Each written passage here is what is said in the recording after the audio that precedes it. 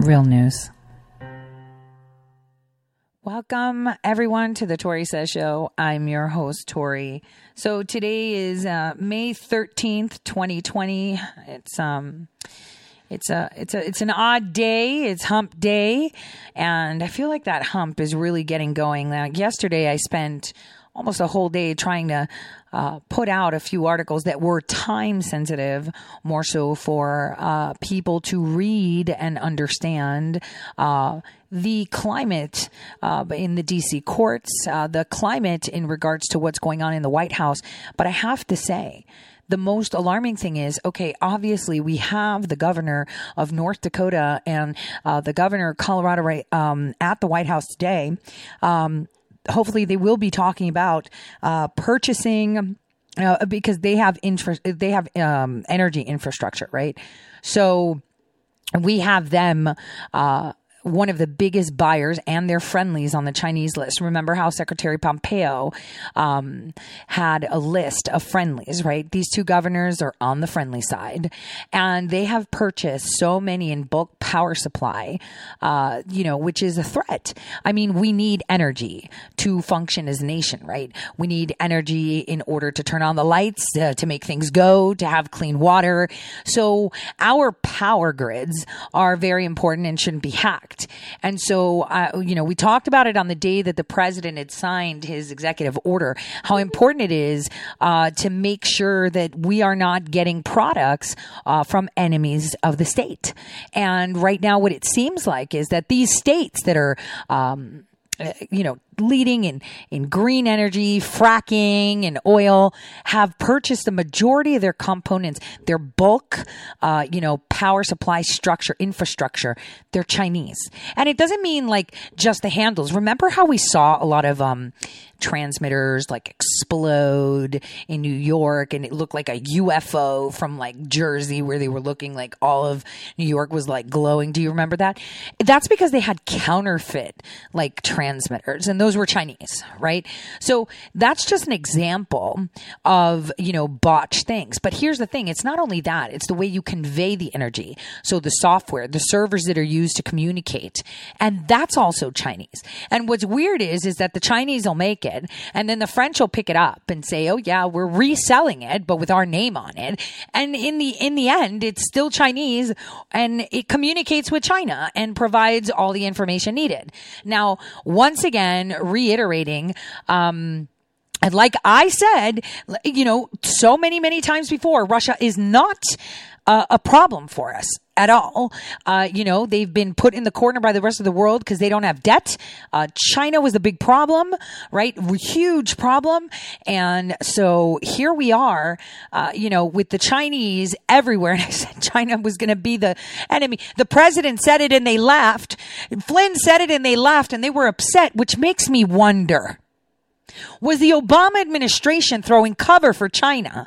Was the Obama administration ensuring that the Trump administration was not allowed to go after China? This is why the president went to North Korea first. This is why he went there. Now, let me tell you something.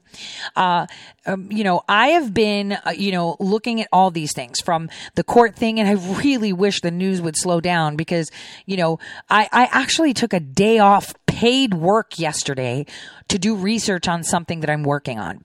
Right. I took a day off, hindered myself because it's important that we put it all together. So the number one is the DC courts. We're going to get to that. The other one is this pending coronavirus, contact tracing, Gestapo's, Karens, and so much more. And I know I've said this before, and I've been saying it for years, and people would ask me why. I've said that the state of North Dakota was very, very important, not only because it's one of the top states in the nation where there is like an underground per se, right? Not really underground, way of trafficking human beings to and from Canada. I mean, one would say Montana, not really, because they're not that organized as they are in North Dakota. So child and human trafficking from there, weird farm parties with elites there, right? So there's the nefarious evil part of it. The insane corruption of the state that everybody can see, but nobody talks about because because it's like, pompous. It's like the chamber pot in the room, right? It's full of crap, but nobody wants to deal with it and throw it out the window, right? It's just there as a decoration. So I've said this was very, very, very important. And not only because of that, but because it houses one of the most important strategic military bases that the Air Force has for us. And thank God that Space Force took that out. Remember when Space Force was happening, suddenly this hangar on one of the most secure Air Force bases there are lit fire, and they were like, oh yeah, we didn't get it. It's like, who's going to call the BS? On a base, something burns down to the ground, that's intentional. Everybody gets fireman training, right? We all know that. So all of these things are starting to make sense. The governor, Bill Gates, Mike Bloomberg putting his butt in there, Abbott Labs funding it. And it's not Abbott Labs directly. See, because these people are smart. So we're going to talk about that too. And we're going to talk about an amazing interview that Scott Adams had with Matt Whitaker, where a few things were stated, which just reinforce what we've been talking about on the Tori Says show, that in Washington, D.C., you will never get a fair court. It's always the court of public opinion or court of majority house, right? Whatever the House majority is, that's what we're going with. And I'm telling you that this General Flynn case is the one that is bringing the bull out of the barn on SCOTUS Gate, because it's about to get real, real big. So I found donation coming from Abbott. I found, I didn't. Another journalist did. I don't know if the journalist wants me to say their name. Found it because I've been saying they've been doing this. And I can't look at every single state, guys. I'm one person. And the amount of time that I devote to just dig on these things is ridiculous. Because I really feel that we're losing the plot. We're not paying attention because there's so many moving parts. I mean, we're getting mesmerized by the media, right and left. They're telling us where to look when we should be looking everywhere, but we only have 10 fingers, right? It's a good thing I count on a 60 base, right? Which means every finger is 12. Every finger represents 12. But it's really, really important right now.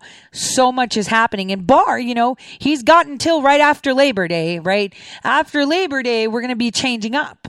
But did he lower the bar? Is he smoking them out? Because there is so much going on, and all we're getting is censorship in return, right?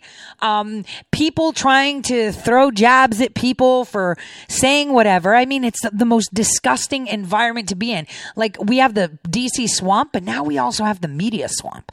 And the media, including citizen journalists, which is disgusting. Like, one writer for me took something that was from a .gov page, saw it nicely on Google Photos, had highlights, and then one other, the people that tried to hack the Q movement, let me put it straight, right, and got caught. What are they called? Patriot Soapbox? What are they called? They actually tried to hack the Q movement. They lied about it. They actually have a DNC operative, right, that works for one of these data mining companies working for them, and people are so dumb they're listening to them, right, because they can't see it. So they've got these two clowns that legit were the reason it was moved to 8chan from 4chan. So these idiots started to attack this journalist because, they didn't cite the fact that they tweeted out a picture with, you use my, it's a freaking picture. You didn't write the report. But this is what we're doing. They're trying to fracture the base. We have people saying, don't listen to this person, listen to me. Guys, listen to everybody. Listen to everybody, because they will tell you who they are by their actions and how they're deemed. That's all you have to do, because what they are covering up is insane. We've got issues of national security. I mean, how do you feel that your medical biometrics, right? Biometrics and any identifying information is being shipped out to the World Health Organization that we are no longer paying. So that is invalid. So I want to know, where is Azar? Azar, what the heck is going on? Why are you allowing it? Why is HHS allowing this? Azar, wake up, dude. Why are we letting people ship our data off to China? quarantine and traveler-related activities, including records for contact tracing, investigation, and notification under 42 CFR Part 70, 71, HHS, CDC, CCID. Security classification? None. System locations. Division of Global Migration Quarantine National Center of Preparedness. Detection Control of Infectious Diseases. Coordinating Center for Infectious Diseases. Centers of Disease Control and Prevention. And I will read that part specifically. Part of routine uses of records maintained in system, including categories, users, and purposes, and the purposes of such uses. Records may be disclosed to the World Health Organization in accordance to U.S. responsibilities as a signatory to the international health regulations and other international agreements. So what do you mean? The International Criminal Court?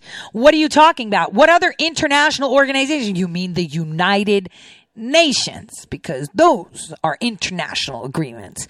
This is where we need to null and void every gosh darn signature. Every single one of them. Records may be disclosed cooperating state and local legal departments enforcing concurrent legal authority related to quarantine or isolation activities.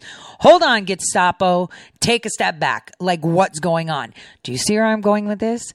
So I'm going to kind of tell you the story on that as, our time together here on air progresses, because these are the things that need to be brought to light. There was an insane, you guys know that I love Patrick Howley, right? Like, I love him. Like, I will state and profess my love for him online. He was the best editor I've had. I consider Patrick Howley a dear friend. You can follow him on Twitter at Howley Reports. He's the one that broke the story on, McCain weaponizing the IRS against conservatives. And I'm going to play for you a Periscope he did yesterday, and I'm going to leave it with no comment. Just, I want you to listen to it with your ears and take it as you wish. Sophia are doing a good job. Society is continuing. And the latest effort being put forth by the deep state Democrats is something called contact tracing. Now, it looks like they've backed off of the mandatory vaccine a little bit, because President Donald Trump said that this thing is going to get better without a vaccine. And that must have come as a disappointment to Mr. Bill Gates, because Mr. Bill Gates wants a mandatory vaccine very badly. But we're moving away from that now, and hydroxychloroquine and remdesivir are doing a good job of treating people, and so the mandatory vaccine doesn't look like it's going to pan out. And with governors opening up their states now, it doesn't look like there's going to be a forced economic depression, which is obviously what these people were aiming for. So now they're thinking, let's try to get as much out of this as we possibly can for the cause of authoritarianism, and they've put forth contact tracing. Now, I noticed this the other day because Bill Clinton did interviews with Andrew Cuomo and Gavin Newsom. And basically what he said was that we need to have a contact tracer corps. So basically what they're talking about is an army of contact tracers that can go around and track infected people and who they come into contact with. So if you might have come into contact with an infected person, then they'll come around and ask you to give them everybody that you've come into contact with. And then they create a big network of people and all these connections, right? And so it's mass surveillance. And it's a very creepy kind of mass surveillance because, as I reported today, Partners in Health, which is doing the contact tracing in the state of Massachusetts, thanks to Governor Charlie Baker, another rhino, quote, training and deploying hundreds of contact tracers. Turns out that this organization is funded by George Soros and Bill Gates organizations. And Chelsea Clinton is on the board of trustees. So Chelsea Clinton is on the board of the company that's doing contact tracing. Think about that. Meanwhile, in New York City, if you want to be a contact tracer with a partner with the New York City government, you're required to understand, quote, institutional and structural racism. And you have to support the LGBTQ community and immigrants. Now, why is it so important for you to be a woke leftist? Why is it so important for you to be a cultural progressive in order to be a contact tracer? Obviously, they're looking for a certain kind of people. And so what will these people be doing? Well, they just might be coming to your house. H.R. 6666. This is the bill that the Democrats have introduced. I'm going to say that again. H.R. 6666. Now, there's one more 6 in there. So I know you conspiracy theorists out there are going to the 666, but it's actually 4 sixes, so, they're throwing you off a little bit. HR 6666. Bobby Rush, the Democrat, the congressman, has put this out there. They want $100 billion for this. And I feel like they're just making these numbers up at this point. $100 billion. All right, $100 billion. It's called the COVID-19 Testing, Reaching, and Contacting Everyone Act, the TRACE Act. Testing, reaching, and contacting everyone. They want to contact everyone. And it has 45 co-sponsors, 44 Democrats, and 1 Republican who used to be a Democrat until he switched over. And it wants to authorize grants for diagnostic testing and related activities such as contact tracing through mobile health units and as necessary at individuals' residences. So they're trying to authorize contact tracers to come to your house and do the contact tracing at individuals' residences. This is probably the most disturbing thing that has been pushed so far. The vaccine was pretty disturbing, but I feel like we've won that. There's not going to be a mandatory vaccine, as far as I'm concerned. And they wanted to shut down the economy through the election. They haven't gotten that. They wanted national vote by mail. We defeated them on that. But of course, they're trying to do it on a state-by-state level. Eric Holder's pushing that in Texas today, as we speak. So now it's contact tracing. They want to build this big network of people, $100 billion. So what are these contact tracers going to do with the $100 billion? You're telling me this isn't an election effort? You're telling me this isn't about voter data and also surveilling people and keeping tabs on people, figuring out who's meeting with who is coming into contact with who, and they literally want to track the entire country, contacting everyone. So, look, it's just laughable at this point. You have to laugh in the face of authoritarianism because we're winning. The truth war, the citizen journalists, the truth movement, we're winning because we're not getting the mandatory vaccine. We're getting our society reopened. We've exposed Bill Gates. We've exposed little Napoleon man Fauci. Pandemic has gone viral. We are on the forefront of leading the way and, saving this country peacefully. But we have to stay on it because they are going to try to do everything they possibly can to milk this for anything they can get. And the new one is contact tracing. So let's be vigilant when it comes to mail-in voting because we all know that's a fraud. And let's be vigilant when it comes to contact tracing because now we know what the game is. We know that Soros and Bill Gates and Chelsea Clinton, Chelsea Clinton's on the board of trustees of the company doing contact tracing. So we know exactly who these people are and what they want to do. So let's stay vigilant and let's stay happy and, let's keep our good spirits up about us because we're clearly winning. But we've got to stay vigilant. Thank you. God bless you. God bless America. Okay, so I left that as is so all of you can listen to Patrick Howley because he put it together so eloquently. So the question, so concisely put, is if, why is HHS giving our information to the WHO? Why is HHS giving information, our data, to who? We are no longer funding them. So why is it happening?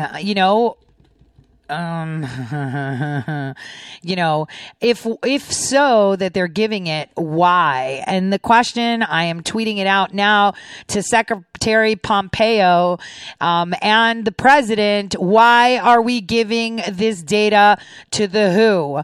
Why is it happening? This is key. And I'm going to tell you why, because we did win that vaccine war. We did expose them. But here's the thing. They don't care about it now. They're just like, you know what? Forget it. We can't push it right now. We got to wait until this guy is out of office and then we'll do it. In the meantime, we'll gather the information we need to deploy it. Because remember, I had talked about, and throughout the years, I've been on NPR and all of these where I've been talking about personalized medicine. They've been pushing something called personalized medicine. So what is personalized medicine? It is where they take your DNA. How many of you have had someone sick, someone you love, of, even yourself, where they send you to a geneticist. Maybe you need to, meet with our geneticist. They did it to me when I was diagnosed with a big C, right? So they're like, let's get you with a geneticist. Let's see. So they gather this information. What does that do?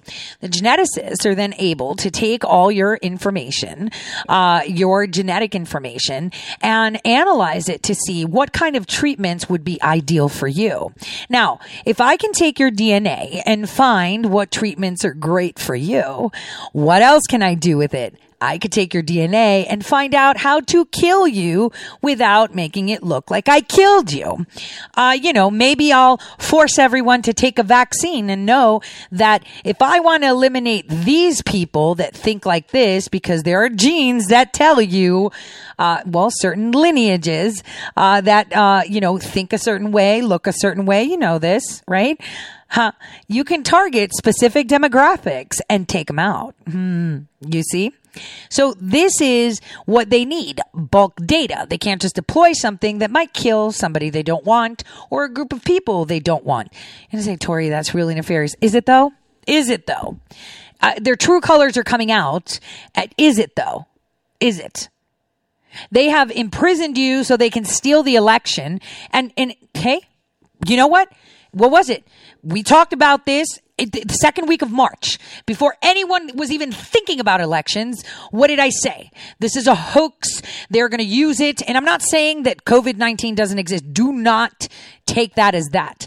I'm saying that they are milking this to do what they wanted. And, Millie Weaver and I did a report that was published on March 25th on her YouTube channel, where I was wearing like a gas mask that was stuck on my head, and I had like impressions on my forehead for like forever and a day, where we introduced you to using AI, gathering your information, getting digital certificates, because we already knew what they were planning with this. And this is before the CARES Act was even signed, where it clearly manifested and came out.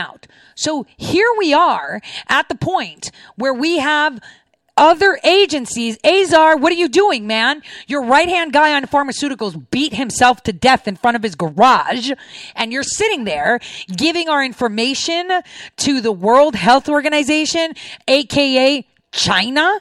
Are you kidding? We've got the left asking for what? We need more testing. We need more testing. You mean you want to harvest our DNA? That's what they want. So who does the WHO work for, guys? Think about it this way. Who does the WHO work for? The WHO works for the United Nations. And what are the United Nations? I wrote an article on Tori Says, telling you this is very alarming, when they were found in Utah and they kicked an American citizen out saying, nope, this is our territory. And they're like, excuse me, I kind of like paid for this building with my taxes, not yours. Yeah, we're claiming it international territory. The one thing we can do right now as a nation to stop this is to pull out and nullify every single world organization treaty we have ever signed. Stop giving them money, no signatures. We need to audit them and see what's really going on. I mean, if Tanzania can do it by exposing them, by giving goat and fruit DNA to expose the charade, then why can't we just say, hold on a second, we're paying a heck of a lot more than Tanzania, and we're not happy with what you're doing. And so not only are we not going to pay you anymore, but we are no longer bound by these agreements, period. That is exactly what we need to do ASAP. Now, in the meantime, before I go to the break, I'm going to put out a tweet during the break, and I would appreciate anyone that's on Twitter to retweet it, because it's important for the President of the United States, now that he has Governor Doug Burgum of North Dakota there, to ask him one question. Why is the former CEO of Abbott Labs dropping 50 grand into your PAC, your re-election PAC? Why did he drop you cash? Why is Abbott, had stepped down, so now he's doing it not in Abbott capacity. You see what I'm trying to say? 1 degree of separation maybe. So why is it that this person is dropping money into governors to get them reelected? This is something we need to make known. Hey, President Trump, now that you have Doug Burgum in your White House, ask him why he got that money and what communications he's had with Abbott Labs.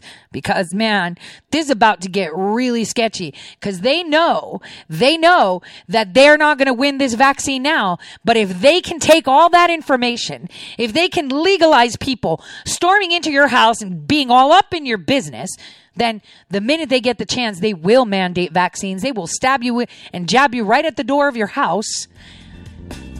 And that's it.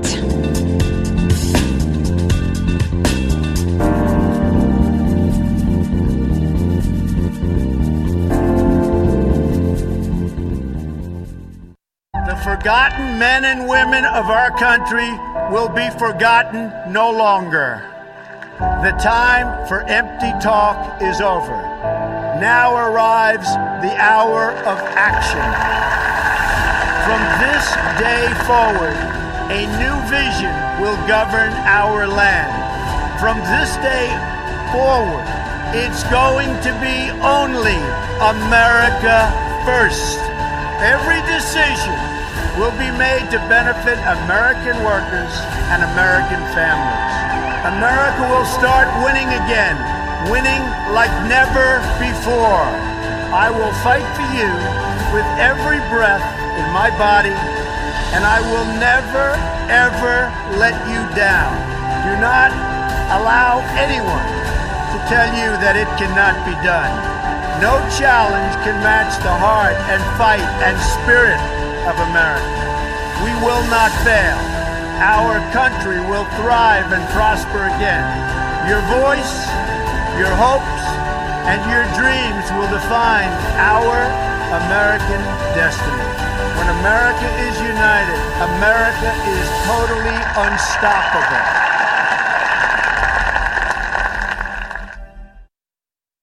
After nearly 4 years, my family's nightmare is finally over. We couldn't have survived this without the love and support of the millions of patriots around the world.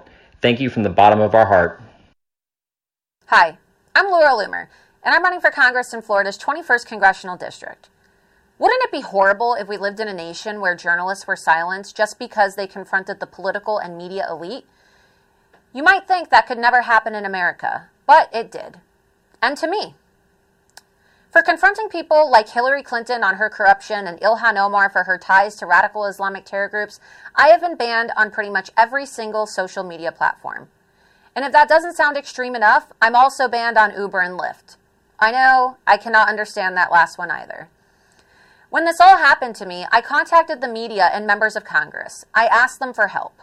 I kept calling, I kept emailing, but I never received a reply. And that's when it hit me. I'm a well-known journalist who has the phone numbers of the most powerful people in politics and media, yet I couldn't get any assistance. What on earth would the average American do if the same thing happened to them? I realized then that if I wanted to see change, that I would need to run for office.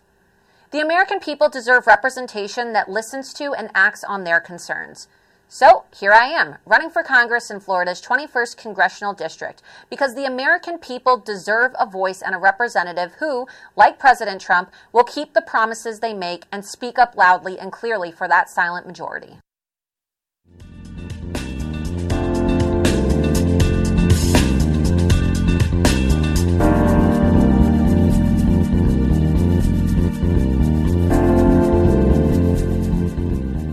All right, welcome back, everyone, to the Tori Says So show. Tori Says So show. I'm your host, Tori. So I'm going to be tweeting out a screenshot of this, contribution. But I also wanted to, while I'm asking a fellow journalist to get it for me because I can't search it right now, I'm just I'm actually very distraught with everything that we're seeing. We need to take a break. Just 1 second. Just listen to how the Democrats are putting a $3 trillion coronavirus relief bill. Now, it is important. It is very, very important that at this moment, every single American takes time to read this. Because if they can create the foundations, where they have access to your personal identifying information and have distributed it to the United Nations, to those globalist heads, and have legalized the ability for them to enter your home, to assail your privacy, to ask questions and to track you, which, by the way, remember that Care 19 app that Governor Doug Burgum had a friend kind of donate it? Yeah, right. Well, now anybody that has an iPhone, that's actually been incorporated in your Apple Health app. So with the new update that you've done with Apple, if you read the update, it's to incorporate contact tracing, which you cannot opt out of. So there's another question for you. You have bought this phone for $1,200, and in order to use it and have it function, you must update it to allow it to track you.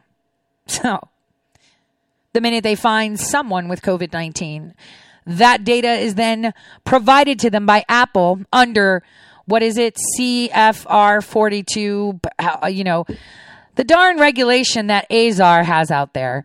And lo and behold, you'll get a Karen knock on your door, bust in and say, whoop, you only have one bathroom. I guess we got to take your kid because they can't share it with you.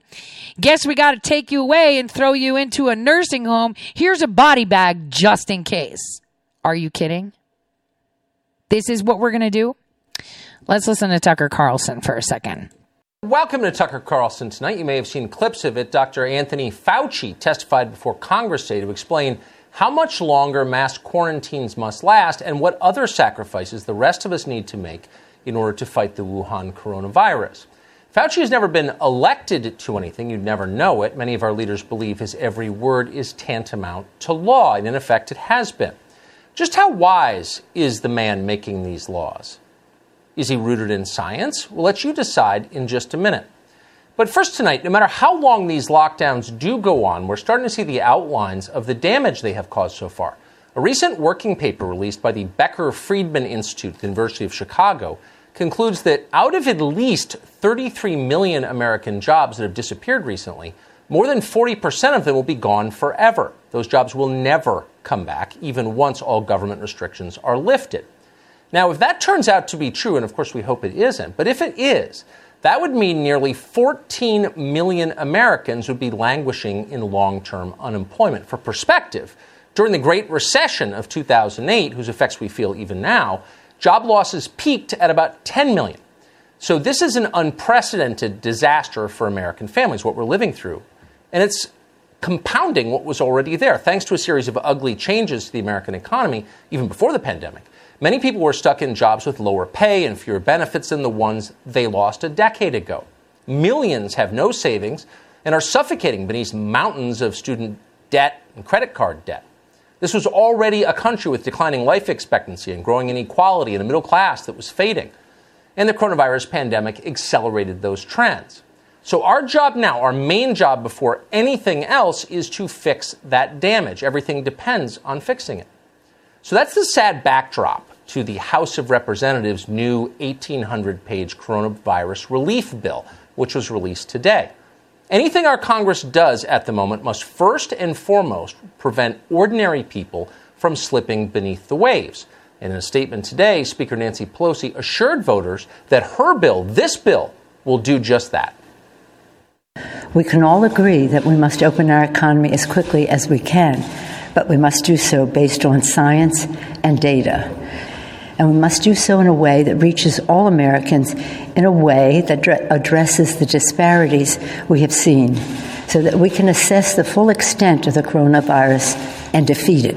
We all know that we must put more money in the pockets of the American people. This is not only necessary for their survival, but it is also a stimulus to the economy.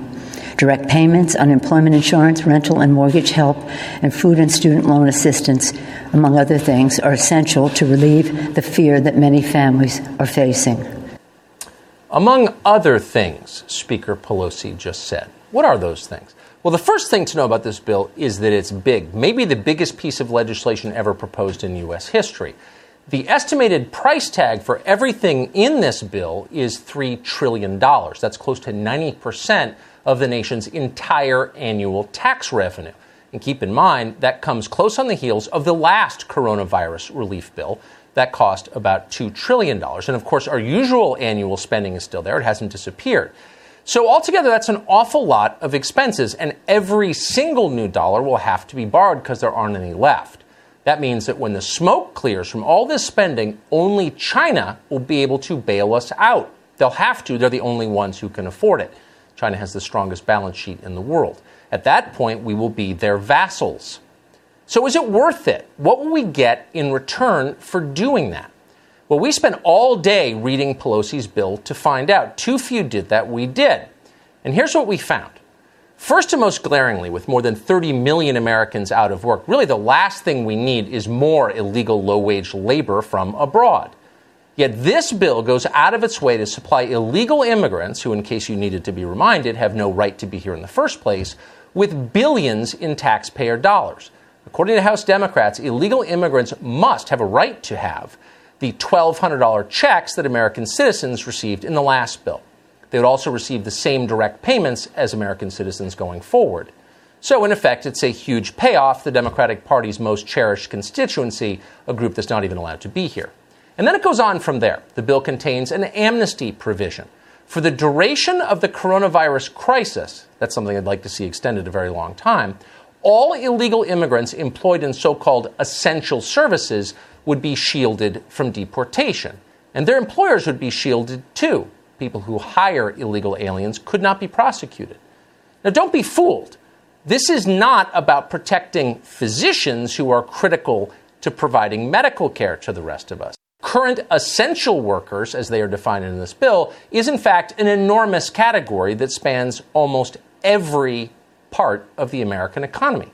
It includes employees in food services, laundry, waste management, childcare, agriculture, transportation, restaurants, as well as any retail worker in America who works at a location that sells food or beverages. This is a blanket amnesty for virtually every illegal alien who has already taken an American job. And once this amnesty is granted, it will never be taken away. Bet on that no matter what they tell you. Anyone who lives in Washington can confirm that. Once passed, it's not going away. And at that point, there will be no more debate about illegal immigration. The issue will be settled permanently, and Democrats will win every presidential election for the rest of your life, the rest of your children's lives, the rest of your grandchildren's lives. No, that will essentially render President Trump the last president of the United States. There will be no more United States. There will be no more. They are securing their legacy, their eternal and immortal Clones Lives Matter lives at your expense. And just like they will make immigrants something illegal, illegal aliens in our nation law, and you can't dispute it. This is how they're going to make law. The ability for them to storm your house and test you and jab you with whatever vaccine they feel. This is where it's at. They lost the war in public opinion for these vaccines, no matter how much CNN says that people want it. And, they know they lost it because we won that. We exposed them for the sham they are. They're so irate that they were pushing deep state, Mueller, this, Flynn, and now they don't even want to talk about it. They want to talk about, you're going to die if we don't get a vaccine. You're going to die. Coronavirus. Look over here. Forget the coup on the state. Focus on the coup on your freedoms. They are coming after us, and they will not rest until they enslave every man, woman, and child. That's the point of this. But the bill keeps going from there. The bill would automatically extend current guest worker visas while raising the ceiling for additional ones. Democrats have called this bill the HEROES Act. They're telling you it will help healthcare workers. But as of tonight, thousands of American healthcare workers are being furloughed from their jobs or fired entirely. This bill, remarkably, orders DHS to expedite visa processing for foreigners who want to come to the U.S. and work in healthcare. Got that? American healthcare workers laid off, now they could be replaced by foreigners willing to work for less. We don't have to guess if that could happen. It's happened throughout American industries. Under this bill, it would happen to our healthcare system as well. Sorry, unemployed Americans, better get used to drawing a government check. That's your future. And then there's the long section in this legislation about drugs. The bill is strongly in favor of drugs, probably because when you're high, you're less likely to think or worry about what else is in the bill. The bill mentions cannabis 68 times. It orders the federal government to produce an annual report on, quote, expanding access to financial services for minority-owned and women-owned cannabis-related legitimate businesses. Democrats would like to see more drug sales in minority neighborhoods. That's in this bill. Keep in mind, these are the people calling you a racist. And the bill makes it clear they still believe you are. The bill mentions diversity at least 20 times. It would order all federal government agencies, to the greatest extent possible, to hold deposits in minority-owned banks. Okay, fine, but what does the pandemic and our response to it have to do with race politics? Stupid question. In the Democratic Party, everything has to do with race politics all the time. It's the primary way they get and keep power. Race politics is the only program they have, that and more crime and increased censorship. This bill, believe it or not, also contains a prison break provision. It's like a Saturday Night Live sketch. This bill would order the release of every federal prisoner who has asthma, diabetes, or is over 50 years of age, unless the Bureau of Prisons affirmatively proves the inmate in question is likely to commit violence against a specific person. Not in general, against a specific person.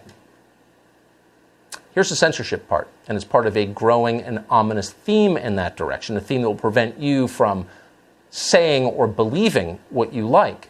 This bill directs $1 million to the National Science Foundation to study coronavirus, quote, misinformation, which shouldn't be allowed. In other words, shut up and stop disagreeing with our pronouncements. That's not allowed. Take another hit on your government-sponsored dab pen and submit. That's the message that it sends. But for the favored few, the Democratic Party's donor class, the bill is far more gentle and soothing. In fact, it's a payday.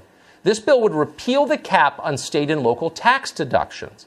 That would help, almost exclusively help, high-income neighborhoods in overtaxed blue states. Why is that significant? Because that's the beating heart of the Democratic electorate. This is a payoff to them. Amazingly, and you can't make this up, this bill, the HEROES Act, would also help a very different kind of hero. It would make lobbying shops in Washington, D.C. eligible for small business loans from the federal government. In this bill, lobbyists are heroes. You can't leave them out. Who wrote this thing? Probably not scientists. Lobbyists and ideologues wrote it. The same people who control the Democratic Party. The same people who badly want to control this country. They want to control this country. They want to control you. They are after you. And the only person standing between them and you is the President of the United States. The only person standing between them and you is the President of the United States of America. Now, I want you to listen to Rand Paul and what he had to say about Fauci. Okay? Watch this. Task force. Here's the exchange between you and Dr. Fauci that got a lot of attention today. Watch this. I think the one size fits all that we're going to have a national strategy and nobody's going to go to school is kind of ridiculous. We really ought to be doing it school district by school district. And as much as I respect you, Dr. Fauci, I don't think you're the end all. I don't think you're the one person that gets to make a decision. I have never made myself out to be the end all and only voice in this. I'm a scientist, a physician, and a public health official. I give advice according to the best scientific evidence. Yeah, I want to ask you about the school thing, but, you said that it was, pointed to say to him, I don't think you're the end all. Do you think he's gotten puffed up or has too much attention or we're leaning on him too much? I don't question Dr. Fauci's motives. I think he's a good person. I think he wants what's best for the country, but he's an extremely cautious person. And I don't think any of these experts are omniscient. I think that they have a basis of knowledge, but when you prognosticate about the future and when you advocate for things dramatic and drastic, like closing all the schools, you should look at all the information. So the real question I asked him was, are you aware of the mortality among children? And he is, but the mortality is exceedingly low, close to zero in the age group 0 to 18. Very, very low. So should we say all of these kids 0 to 18 don't go to school even though their mortality is so low? No, I think we ought to make that part of our decision-making process.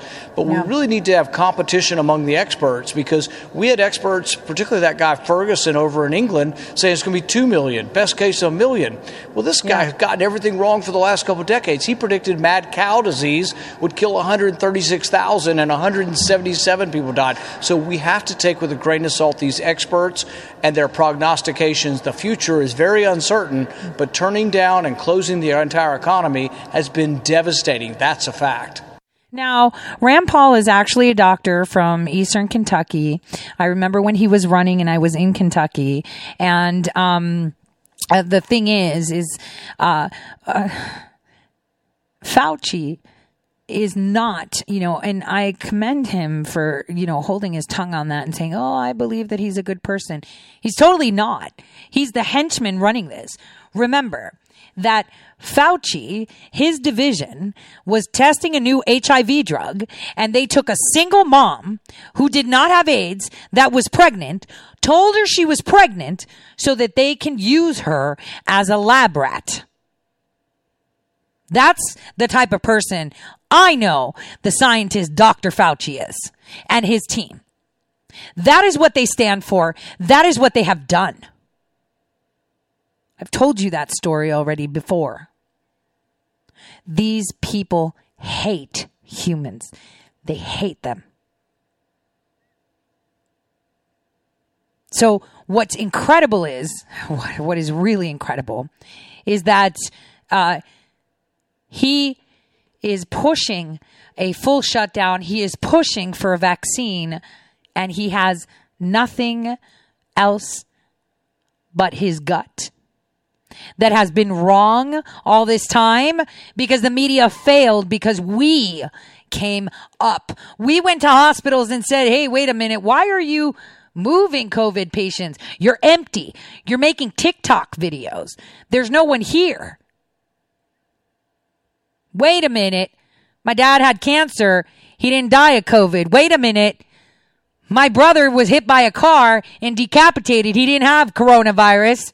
Wait a minute. The dude fell out of a plane with no parachute and died. He didn't die of coronavirus. Now they're coming out to tell us that anyone who dies, if they have a trace of COVID in them, meaning immunity, they have immunity, antibodies or anything, means they died of coronavirus. So the people have broken the reality hackers. The people have cut through the congestion of their narrative, and they're losing it. So now they're activating the conservatives, and you've seen the banter between conservatives and CNN. They're activating them to now come into you, because remember, it was those conservatives who were like, oh my gosh, we have so many people dying. Oh my gosh, I went and got food and stocked up. Oh my gosh, you need to do this and that. And all the while, does the president know what's going on?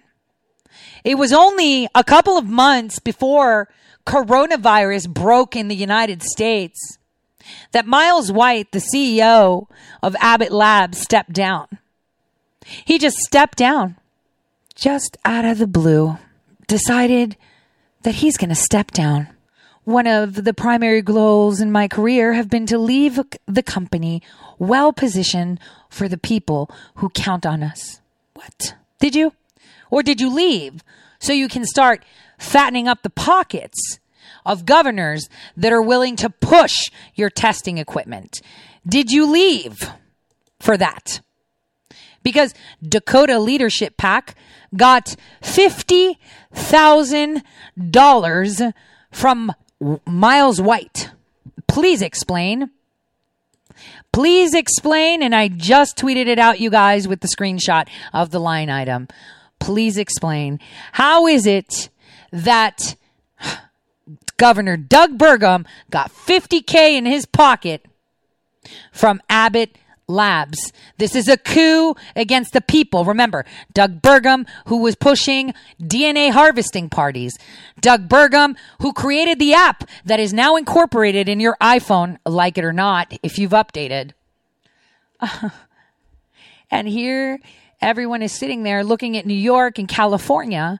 Look over there. It's the biggest city. Look over here. It's over here. Nope. It's in the states that have actually zero death due to coronavirus. They're just deaths with coronavirus, right? And that is the state that has been doing everything. Remember, he is Bill Gates' partner, you guys. He sold his company to Bill Gates, and it still has his company's name on it. He created an app and he was all over the news. Yeah, our app is so great. Not only are we going to trace you, but when you have that app, we're going to be tracing everyone else around you too through Bluetooth and Wi-Fi. Oh, but we value privacy. Come on. $50K for the re-election of Doug Burgum. $50K. $50K.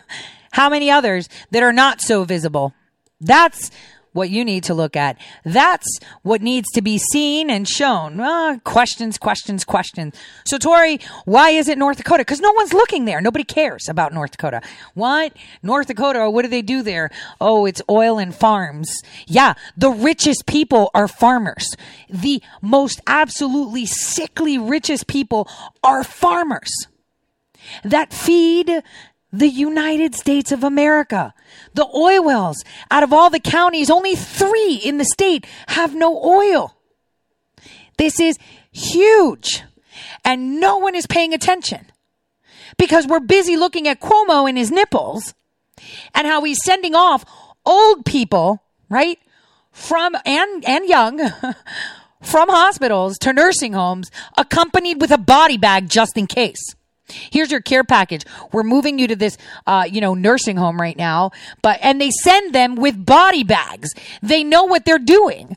In Pennsylvania, the governor and them don't even put their own parents. They move them out to hotels.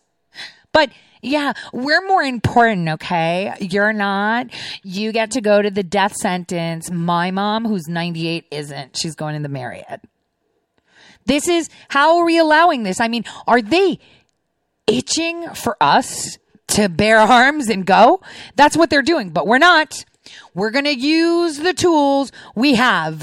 And remember, not only has North Dakota deployed the app, not only are they being funded by Abbott, not only are they Chinese friendly and have gotten tons of cash from Gates, from Mike Bloomberg, from Soros, and now from Abbott Labs themselves. I mean, he stepped down just a couple of months before coronavirus broke. Not only did they all celebrate and discuss coronavirus at the end of January at Jeff Bezos' new place in Washington, D.C., where they were partying, not only that, right? But we also have the same state that is pushing what? No voter ID. Remember, they're using their Native Americans, led by Tim Purdon, who is coordinating the effort to get Flynn and what?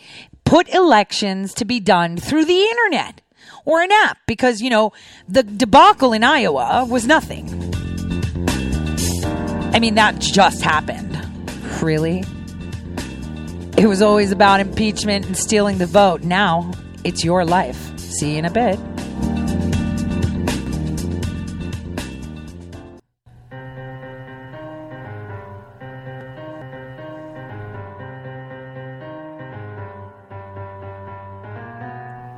Real news. Welcome back, everyone, to the Tori Says Show. And this is the second hour. So in the first hour, I told you about the hoax. The hoax. Nope. COVID-19 is real, just like every single other flu, Chinese organized flu, because this is how they slowly incorporate the changes they want and the target markers. And I'm going to just quickly explain target markers. Okay. So when, I really have to find that old video, and it's like so scientific-y. It was a course that I was teaching online. I was a TA for a class, teaching assistant, where I was teaching people of how DNA, compresses itself and how it, coils down, how it, compresses all its data. And for those techies out there, you understand how valuable it is to understand compressing data and making it super small. Like imagine your DNA, how much data is in that and how it compresses and how it goes around things like hose wheels and then they stack and stack. Well, when you want to find something in a laboratory or when you want to manipulate genetics, you have to have markers. So cue this, how I got into a world-renowned laboratory, through studentship, of course. I learned from the best. I learned from Brennan. Wait till more comes out on Brennan, and I'll talk a little bit about that today because I really want to get into Flynn too. At this lab, I learned from the guy that actually was part of the Human Genome Project, Craig Ventnor, an amazing genius. A freaking genius, trying to make the bacterium that causes us urinary tract infections spit out fuel. And he's gotten a lot of money for it. Now, in his laboratory, he was able to mark DNA, put a marker. And not only that, changed the color of that organism as he was trying to figure out how he can knock out virility genes, meaning the genes that cause it to be viral or infectious, right? So that way he can train it to spit out fuel, to generate fuel. He failed though, because in a closed setting, in a monitored setting of atmosphere, temperature, and environment, it worked like he wanted. And the minute he put it out in nature, suddenly virility genes that he thought knocked out were present. Something called crosstalk, epigenetic crosstalk. I've talked about that before, but that's highly technical. So I'm going to keep it really simple. Markers are really easy to place. Those are usually done with retroviral tactics. So basically you introduce RNA to code your DNA differently. And it's kind of like think about it like a little paper clip placed on there that you can see. Almost like, those, identification that when you get a vaccine, there's a dye that you can check with a light. Kind of like that. Think of it that way. So when they do a genetic assay, right, and they have your DNA, they can point those markers from all the vaccines that they've given you as targets. Oh, it's from that section of DNA to that section that was targeted and we changed. So maybe we can slip it in through there so they know exactly where to go. Like page markers, right? But you're putting it in big bulk data that's biologically recorded.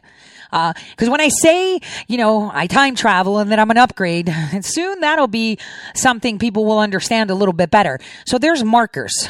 And genetic information, you have to think of it as computer information, code, because it is coded.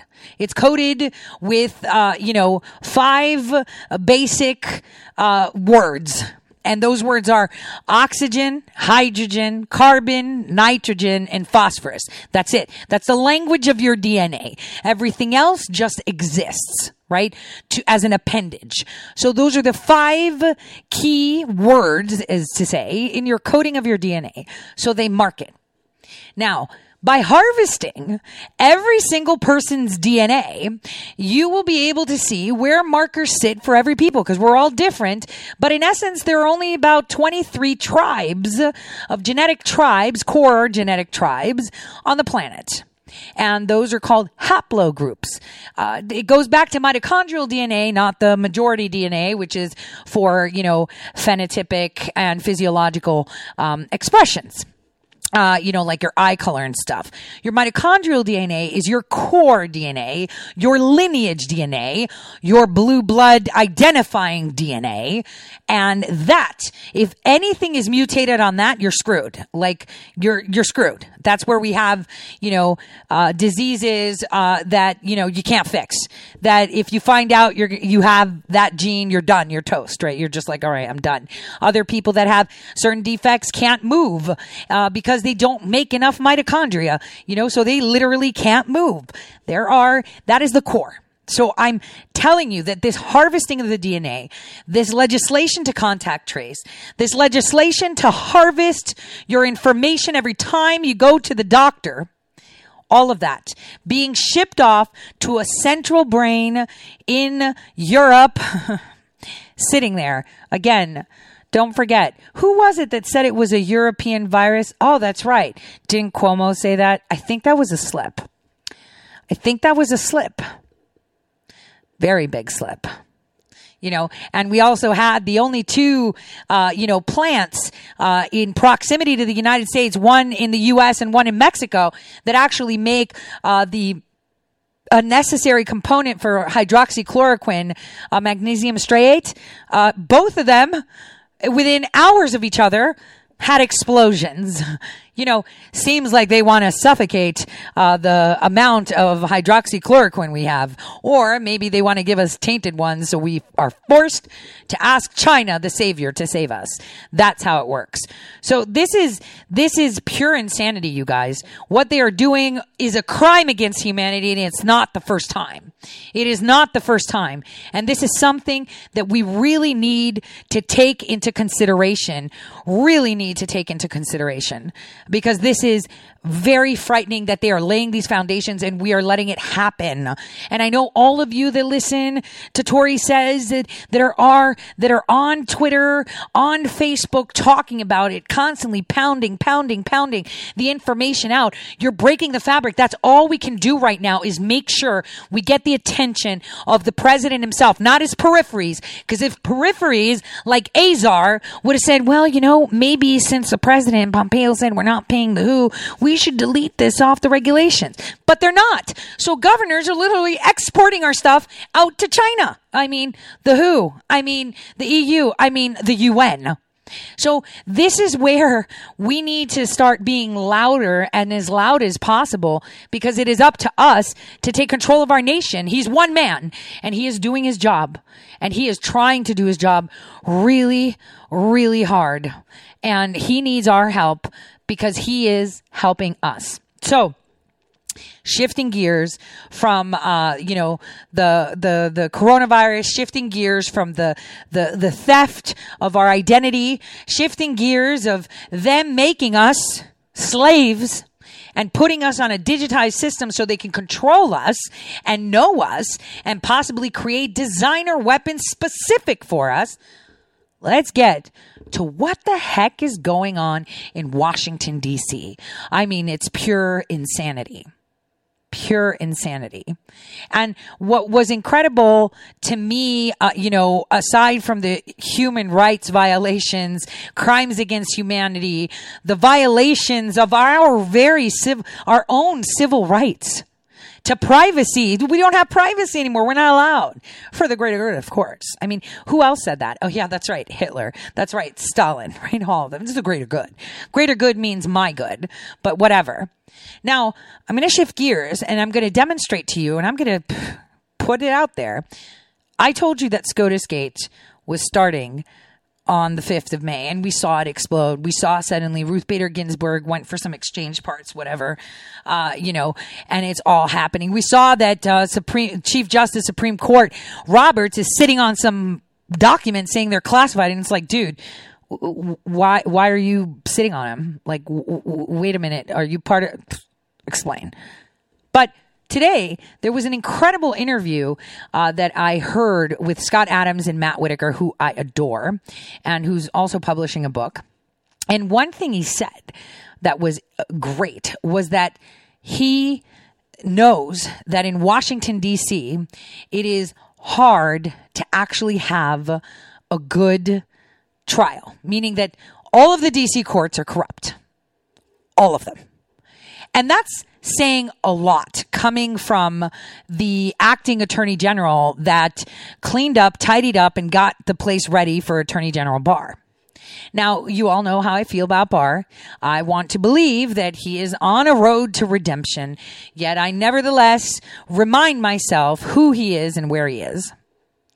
And, this is where, we need to ask ourselves, has William Barr, by withdrawing the petition as the Department of Justice, given more fuel to them to find an out on this? Because right now, think of this.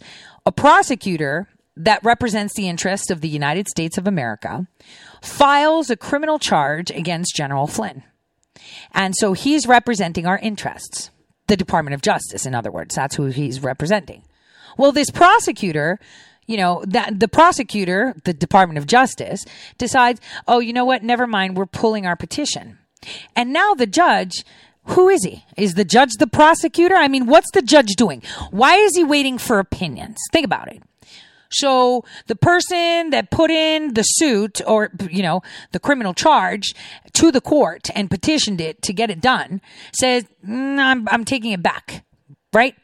And so the judge is sitting there saying, yeah, but, what is he? Is he the prosecutor now? Or is he fishing around waiting for prosecutors to say, I'll take it. And it's like, hold on a second. How can a prosecutor say, I'll take it, when the federal government, which they represent, said, we're not doing it? So what's going to happen here? So is the judge going to try to get a state to file charges on the interest that the state might have? I don't know. Like maybe the state of North Dakota, like maybe the state of New York, like maybe the state of Chicago, like maybe the state of California, because they're all thinking we've got over 700 formal federal prosecutors, all of them Watergate. And like I said, remember I've said this, what they told you about Nixon is not true. I mean, Roger Stone knows that too. But I'm telling you, and it wasn't even in my time, because I got to see a few things. Totally not true. So here's the deal. We've got them all trying to figure out how they can at least get it on a state level. So that's one, which will fall flat. I hopefully believe so. Now we have General Flynn in limbo and a judge sitting on it, which should be a no-brainer, right? Should be a no-brainer. I mean, withdrawn petition, whatever. So here's what I think he's going to do. I think he's going to petition to the Supreme Court and say, I'd like the Supreme Court to tell me what to do here. And the Supreme Court is going to arrange a date, which is totally violating General Flynn's right to a speedy trial. But they'll set it up and, maybe Ruth Bader Ginsburg croaks. Maybe, she dies. She's not a young buck, right? She's not a young buck. So she dies. And then what?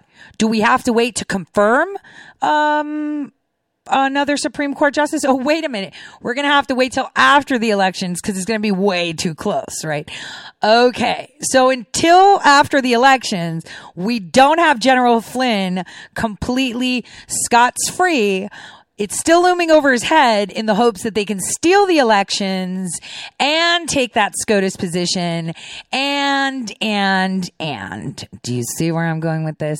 So this is what Barr created. Because I could tell you how he could have destroyed this whole thing. This whole, map out plan, he could have destroyed it by doing this. Hey, prosecutor, you knew that the Brady materials were not. You knew that they set him up. You knew this, and you still prosecuted. That is called malicious prosecution. For that reason, you are being reprimanded, disbarred, this. That means the case that you started with bad faith is done. At that point, the judge can't prosecute, can't say, well, we've gotten this far, because the Department of Justice has now admitted that their prosecutor is corrupt AF, right? That is what they admitted. So at that point, the judge can't say, well, I like an opinion. He can't, because the Department of Justice has just said that prosecutor was corrupt. He did it in bad faith. He colluded against the general. He worked with them against the general. He knew it was fake and he pushed it through. That would have killed it. Right there. There wouldn't be any, let's see, friends of the court. Let's see who might take this case since the federal government won't. There wouldn't be any question to that. So why didn't Barr do that? I guess we're going to have to wait till Labor Day to get rid of him, because I'm not a lawyer. I'm not a judge. But layman legalese tells me that is a no-brainer. Why didn't happen? Sounds like a whole load of crock of crap, if you ask me. Because then that means that this U.S. attorney this prosecutor isn't even under investigation for conducting such horrendous crimes against the people, for misusing his office, for attacking a citizen like General Flynn, for attacking a general and framing him. That's what it tells me. It tells me that he's not under investigation and nobody cares. So let's take a listen to what Rand Paul had to say about all of this on the unmasking, which is very important, and on General Flynn. Take a listen. A bit of breaking news as we came to air this evening that Judge Emmett Sullivan says that he's going to open up the decision about whether or not to drop charges against General Flynn to others who might want to comment on it. So this process drags on, it appears. You know, I've never heard of someone outside the government bringing charges against someone. I think that the government made a big mistake bringing these charges against General Flynn. We never should have been listening to his phone call, and we shouldn't have been trying to entrap him into or create a crime. They never thought he committed any crime. They brought him in to try to create a crime. What a terrible travesty of justice. This needs to be done with. I thought we were already done with it, and I surely hope that we are going to finally be done with it. But the ultimate thing for us in the legislature is we should not let these abuses of power happen again. And I'm pushing hard to make sure that we take this power away from government. So what about the unmasking? Do you think that it is right to let the American people know who decided to unmask General Flynn from those phone call transcripts? Absolutely. And I don't believe any of this could have happened without President Obama. I completely believe that not only did he know, and others have already said that he knew about the conversation, he knew about trying to go after General Flynn, and that it was being directed from the White House. So I have every expectation that President Obama is in the middle of this. But I think it's worse. I think you go back to Operation Crossfire Hurricane, the whole fake dossier and all of the stuff, all of the FISA warrants that were, I think, improperly and illegally gotten started on the Trump campaign. I really strongly believe that President Obama gave specific and direct oversight and direct permission for this. Think about it. We have never allowed a secret court to be used against a presidential campaign. Don't you think that was sensitive enough that it went all the way to the very top? So, yeah, the media have treated President Obama with kid gloves. Someone needs to ask him directly, did you approve of Operation Crossfire Hurricane? I think the answer is yes. So, to put the shoe on the other foot, do you have evidence of that? You say you're sure that the former president was involved in this. Why are you so sure? Well, we'll find out. I'm hoping that a lot of this will be declassified, but I have a strong feeling that this was such a sensitive subject. He's already admitted through people that worked for him that the Flynn investigation he knew a lot about, and they were asking him his permission. On the way out, Obama officials were all bragging, we're going to save the republic from this guy, Donald Trump, by, sending out information through all the intelligence communities about him. And all the intelligence communities across the pond too. So kind of looks like Rand Paul is super woke. Super duper woke. Now, I want to play a clip of Lindsey Graham calling the alleged Obama surveillance stunning and unethical and all of this, because I'm going to give you some inside view on this, because I think I was the only one talking about that meeting on January 5th. Actually, the real meeting happened the next day, but okay. On January 5th, because it's the only one they have recorded. There were more. So I'm going to play a clip. It's a 4-minute clip of Lindsey Graham talking with Sean Hannity about this. And then we're going to break it down, because here's where we're going to see how infiltration happens. We've been infiltrated. And you know what? I love Alex Jones, and I'm going to play a little clip of Alex Jones. Gosh, you know what? I want Alex Jones on my show. I need to make it happen. I want to have a co-show with him. I want to talk about all of this, because he finally realized who got him removed from the internet. He finally realized it, and I'm so proud. Take a listen to Sean Hannity now with Graham. Some time that among the batches of intel being declassified by the acting DNI director, Rick Grinnell, we now have evidence John Brennan actually had intelligence that the Russians wanted Hillary to win. Remember, the New York Times finally said, it was likely Russian disinformation from the get-go. And Podesta said in these newly released House Intelligence Committee investigations and transcripts, we learned that Podesta said, Hillary knew we were paying the Russians and that it was coming from Russia. Buckle up. Much more to come, especially now as the Senate Judiciary Committee is prepared to issue subpoenas to deep state bad actors if they refuse to comply with an investigation into the origins of the Russia probe.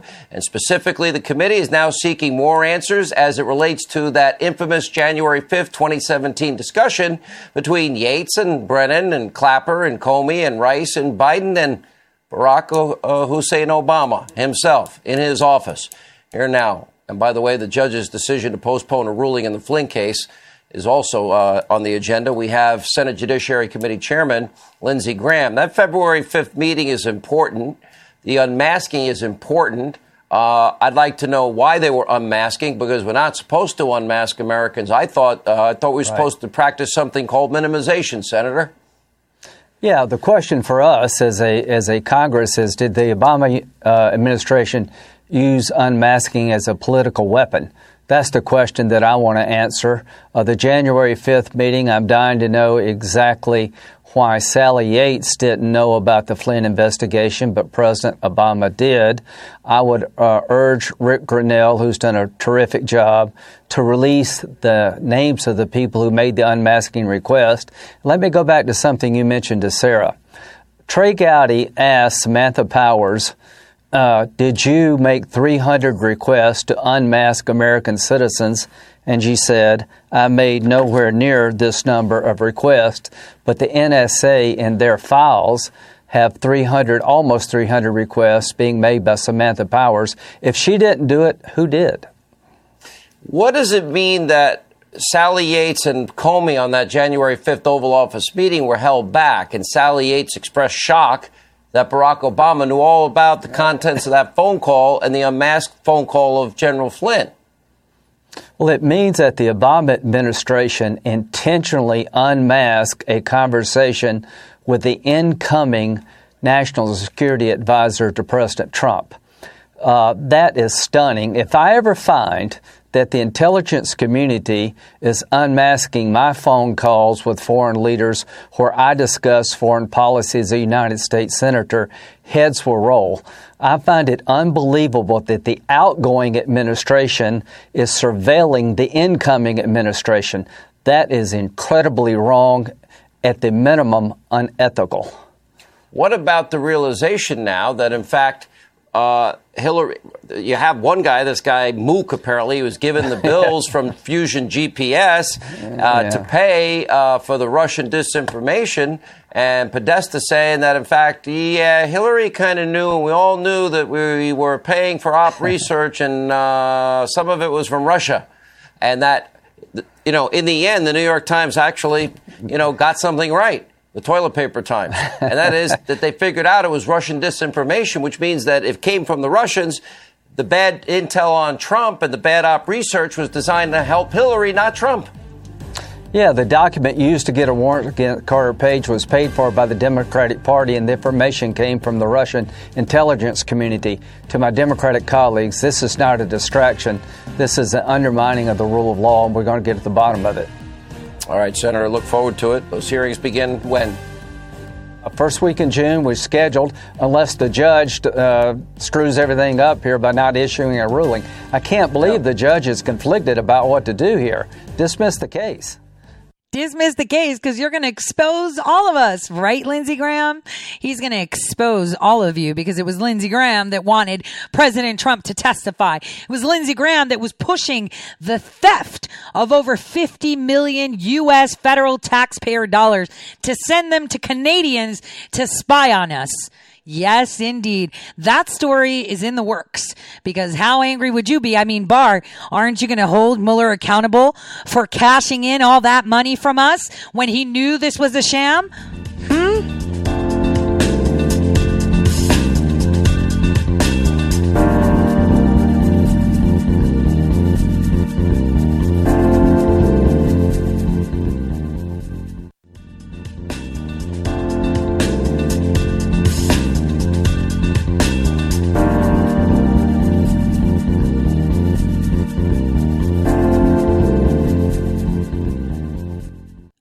welcome back, everyone, to the Tori Says Show. I'm your host, Tori. So where we left it off is how General Flynn has, caused a bit of turmoil, right?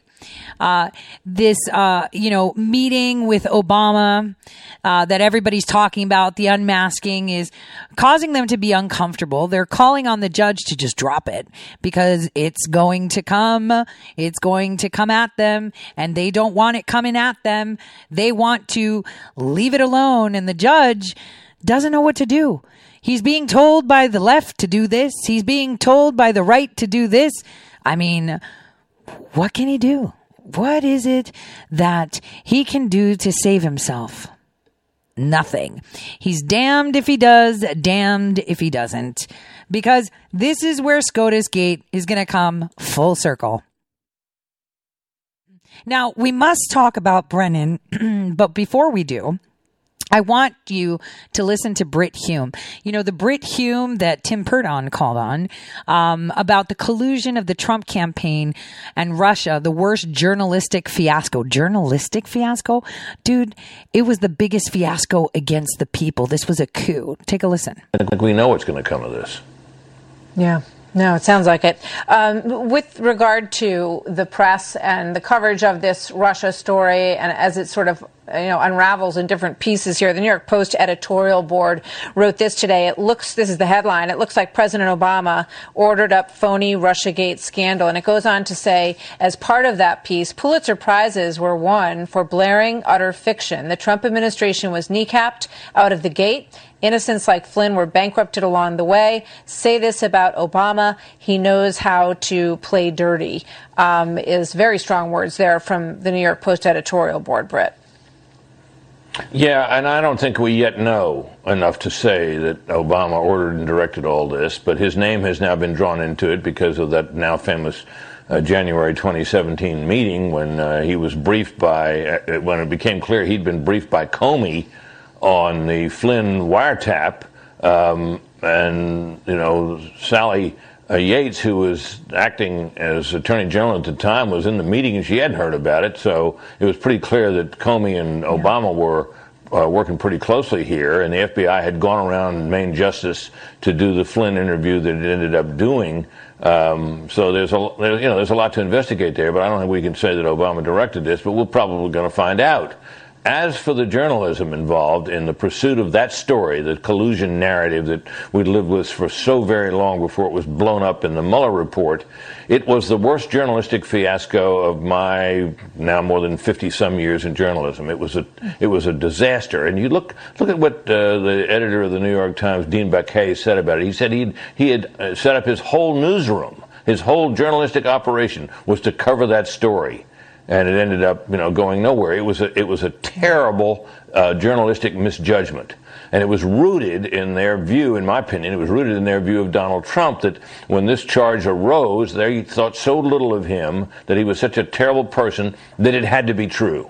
And the Washington Post and the New York Times pursued it relentlessly. Their coverage did not reflect any real doubt that it might not turn out to be true at any time.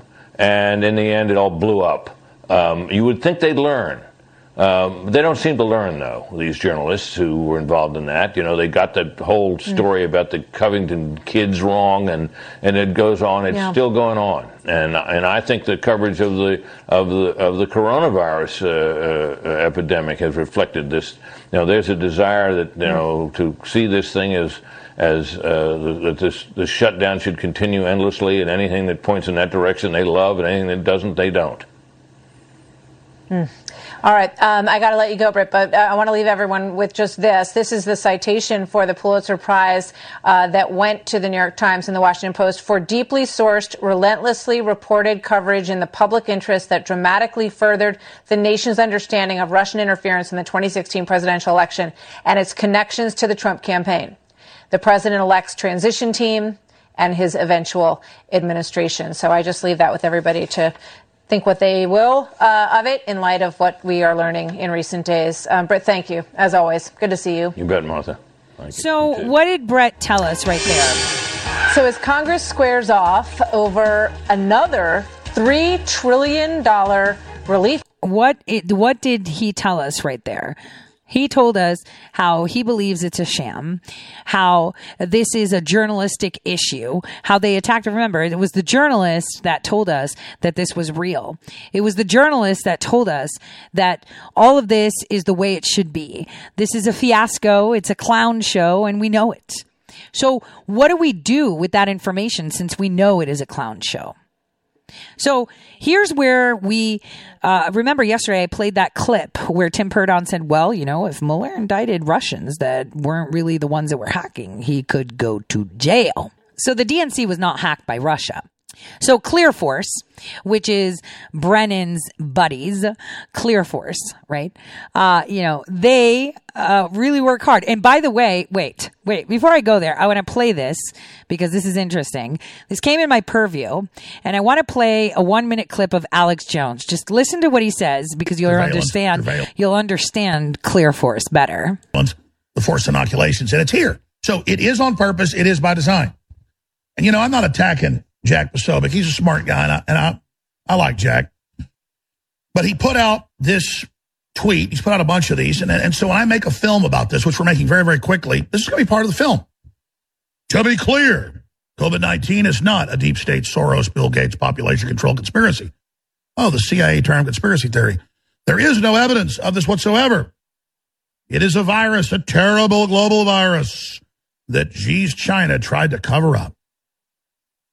Well, they admit it came out of Wuhan. I reported that 3 months ago. I broke it all, but we're being told that there just is no proof authoritatively, just stated, like the great and powerful Oz. Well, this is going to be what we disprove in the film right here. And all the other mainstream media dutifully telling us that he's not even connected to Wuhan. Neither is Fauci. It's all a conspiracy. Don't look into that. Don't look into Fauci. Don't look into Fauci. Don't look into Fauci. We're going to put your ass in prison, Jones. Go ahead. So I'm worried about God, not you. Worried about God, not you. And you know what? He said, Jack Posobiec had tweeted out, COVID-19 is not a deep state Soros, Bill Gates population control conspiracy. There's no evidence whatsoever. This is a virus, a terrible global virus that China tried to cover up. Well, Jack, you're wrong. Yeah, President Xi's China tried to cover it up, right? Tried to cover it up because they got hit by it too. Remember, and I so love that the president used my exact words. The ink was not even dry yet on the trade agreement, and boom, coronavirus. They got spanked. And you know what? It's not like China's innocent. Don't get me wrong. It's all about world domination, and they've been under the control of many huge and massive, strong people. But, the strong people were actually led by this clown called Brennan. And so, Jack Posobiec retweeted that video of Alex Jones saying, oh my God, he's calling me a CIA plant. You're not a CIA plant. You're hired by General Jones. And I dare you to say anything different because I've seen you with him. Wait a minute. I didn't. My sources did. So he owns you. And if anybody needs to look at who General Jones is, he's one of the people that hate President Trump. He's the one that deployed along with General McChrystal, right? What was it called? Operation Destroy Disinfo or Disinfo something. I wrote the article. I'm not pulling the name up in my head, but they literally admitted to hijacking the Kentucky elections by pushing in disinformation to counter whatever conservative narrative is there. And see, they're tactful. They're not going to come out. They're going to say things like, there's no evidence that this is a coup or that it's used for anything else. Yes, there is. And you know what's really funny? See, IIAs or just infiltrators or reality hackers, it goes both ways. And what you, the people, have been doing with your voice, without your blue check marks, without your cushy positions, telling people that they should panic and that all these people died and it's just China's fault. Right. China's fault, but your governors are getting a paycheck.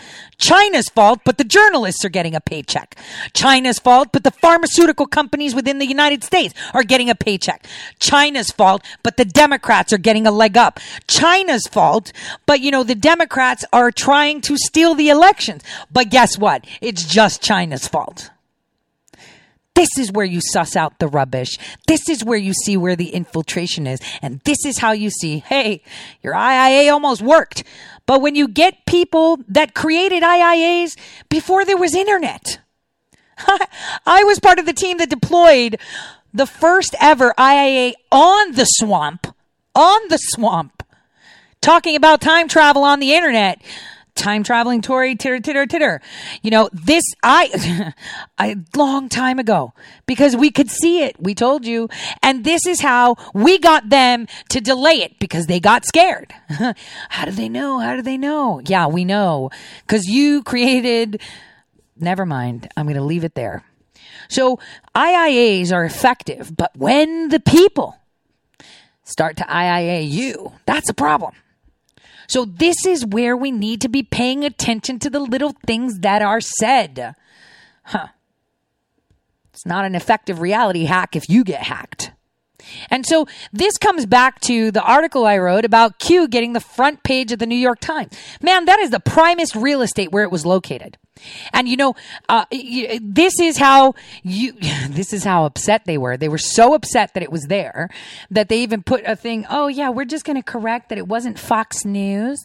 It was this West Dakota Fox. It's an affiliate. They issued a correction, if you noticed. But the point of my article to you is QAnon is supposedly this really bad thing that Jack Posobiec said he knows the guy. Well, do you know what? If I start dropping names, you guys are going to be so pissed. Wait a minute. I follow her and she puts out news and she tried to hijack the movement. Wait a minute. I contribute to that soapbox. You mean they tried to hijack that movement? Yes. Because, you know, they're so predictable. You know, it's just incredible. And, you know, this article was perfect because the whole world got to see one phrase that was most important to say that I said at the beginning of March, which is what? Oh, this pandemic is being used to manipulate the electorate. Yes or no? And that was boom. You could see it right there, smack in the middle above, you know, above the announcement of the death of Little Richard. You know, it was right there. Your eye could not go anywhere. And where it was placed, either you folded the paper and you were looking at the front or the back, you still saw QAnon smack in the center, prime real estate, the New York Times, and that's how you do it. Because it's subtle cues, subtle things, subtle changes in how people think with effective push. I mean, I like the way that they added, you know, Chris Berg, Laura Ingraham, InfoWars, and QAnon all in the same bucket, which kind of means that all these people that listen to them are all conspiracy theorists. Damn, that's about 80% of the United States of America. I mean, I'm not saying that 80% listens to Chris Berg, right? But QAnon, InfoWars, Fox, and then affiliates. Whoa, that's a pretty big span. That is a pretty big span. And you know what? Back in the days when I was with Brennan, we were in an office in London, and I was shocked at the effectiveness of this idea some general had put together on how we would be manipulating the media in Iraq in order to make them see things our way, right? And think it was their idea. And my statement was, every time they think that they are hurting our cause by doing that, and I can't say what they were doing, they aren't realizing that they're helping it. This is a dangerous tactic, but it's genius because a lot of people lost their lives because of this, both on the U.S. side and the Iraqi side.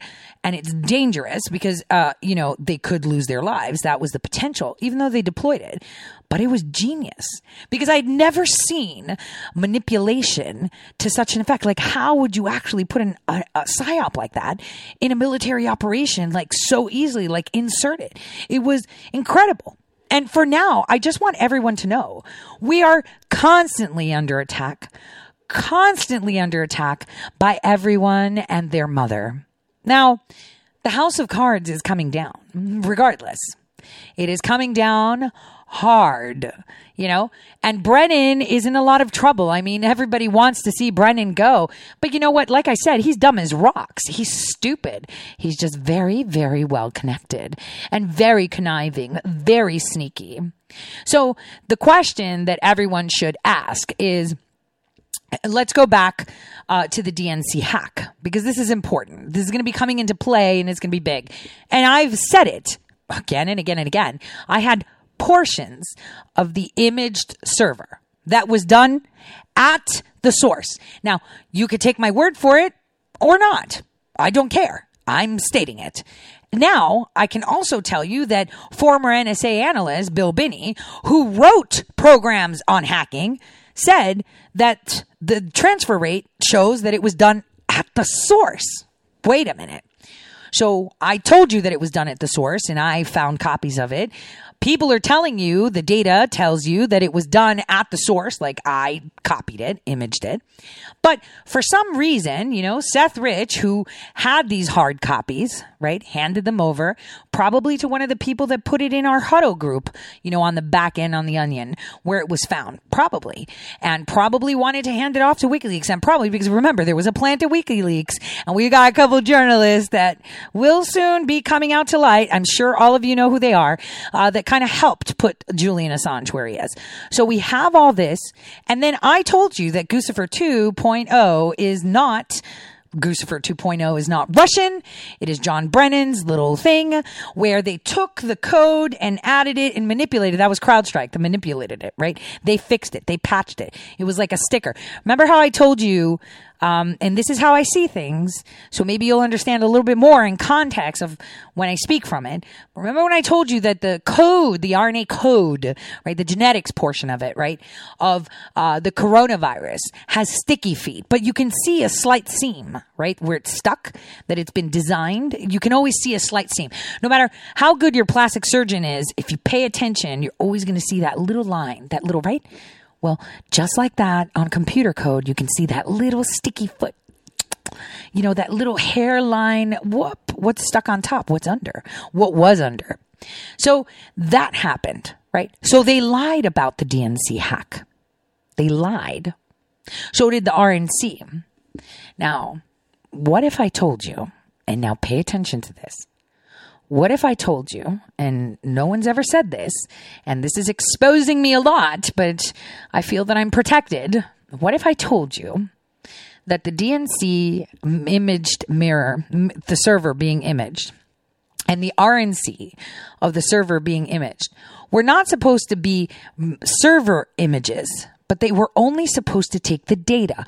The data that the RNC lost that had over 60% of the U.S. population's identifying address, of voters, over 60% of American voters were leaked on this hack. What if I told you they knew that someone was going to be doing that, and piggybacking on it, the whole server was done?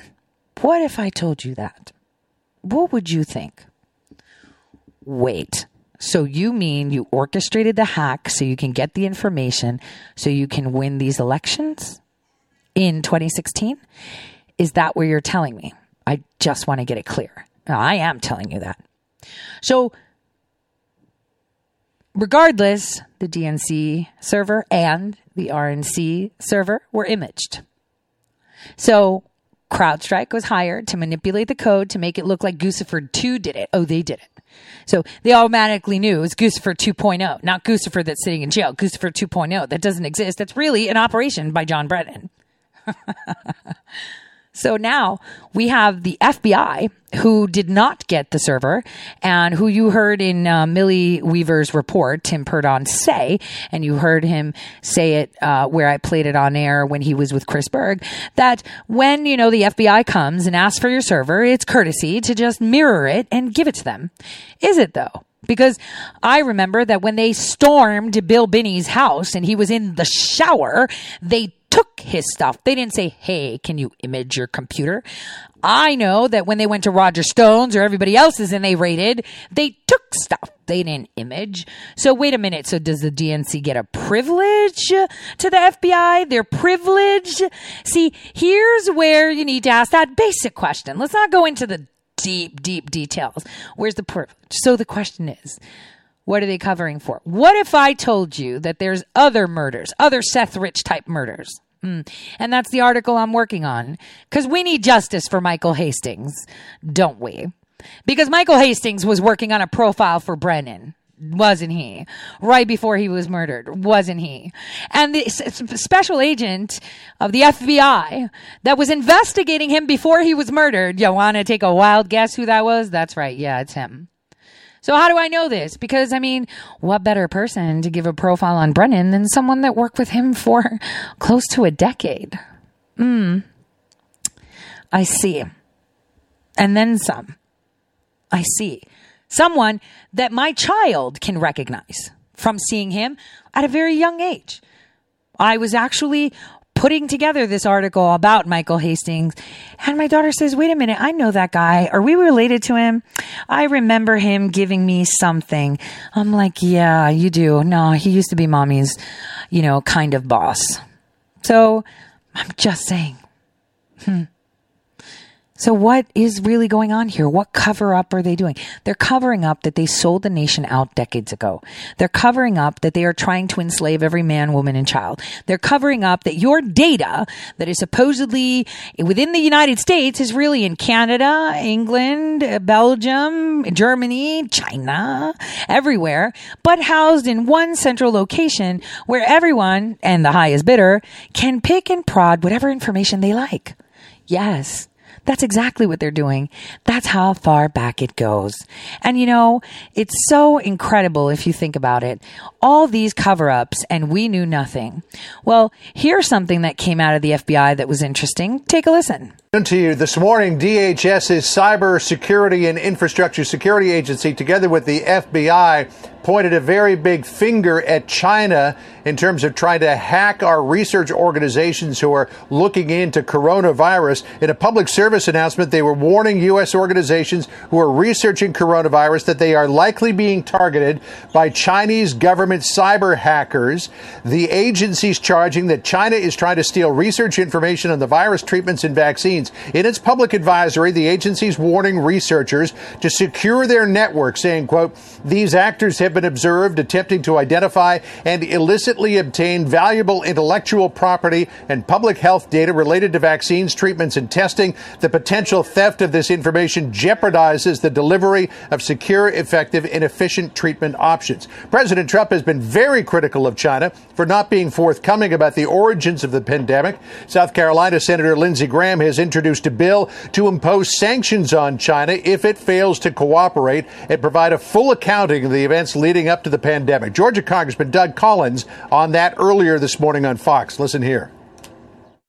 China deceived the world while people were dying. They were taking precautions inside their own borders while yet letting people go internationally. It is time for an independent investigation led by the U.S. and others to make sure that they, number one, going forward, what actually happened, and we hold them accountable. The Chinese officials who did this, they need to be in a position where they can be sanctioned, where they can be their assets frozen. Those are the kind of things that we look at. Is using the economic impact of the pandemic to try to get a better trade deal with the United States than the one that it agreed to last year. The president saying he is not interested in reopening negotiations, at least not at this point. And the president tightening the screws even further, directing the Federal Retirement Thrift Board to not invest in any stock funds that have ties to Chinese companies. That means that about $4.5 billion that might have gone into stock funds that have interests in China will stay in other investments, likely the United States. But the president clearly indicating again, Harris, in so many different ways, just how unhappy he is with China about all of this, though he has and still remains to be very, very cautious about actually criticizing China's president, Xi Jinping. Harris? Why am I constantly being hijacked with all these? So the FBI has issued a warning to China against targeting research organizations. What does that tell you? It tells you that they're kind of inferring that this is happening. Well, it is. And our Secretary of Health and Human Services is giving all these research organizations what they want and what they need. So on that note, I just want to tell everyone, we need to be loud. We need to make sure that we're calling them out, make sure we're drawing attention where we can, file lawsuits, send letters, faxes, and emails. Let's get to work and help our president take our nation back. We're almost there. God bless.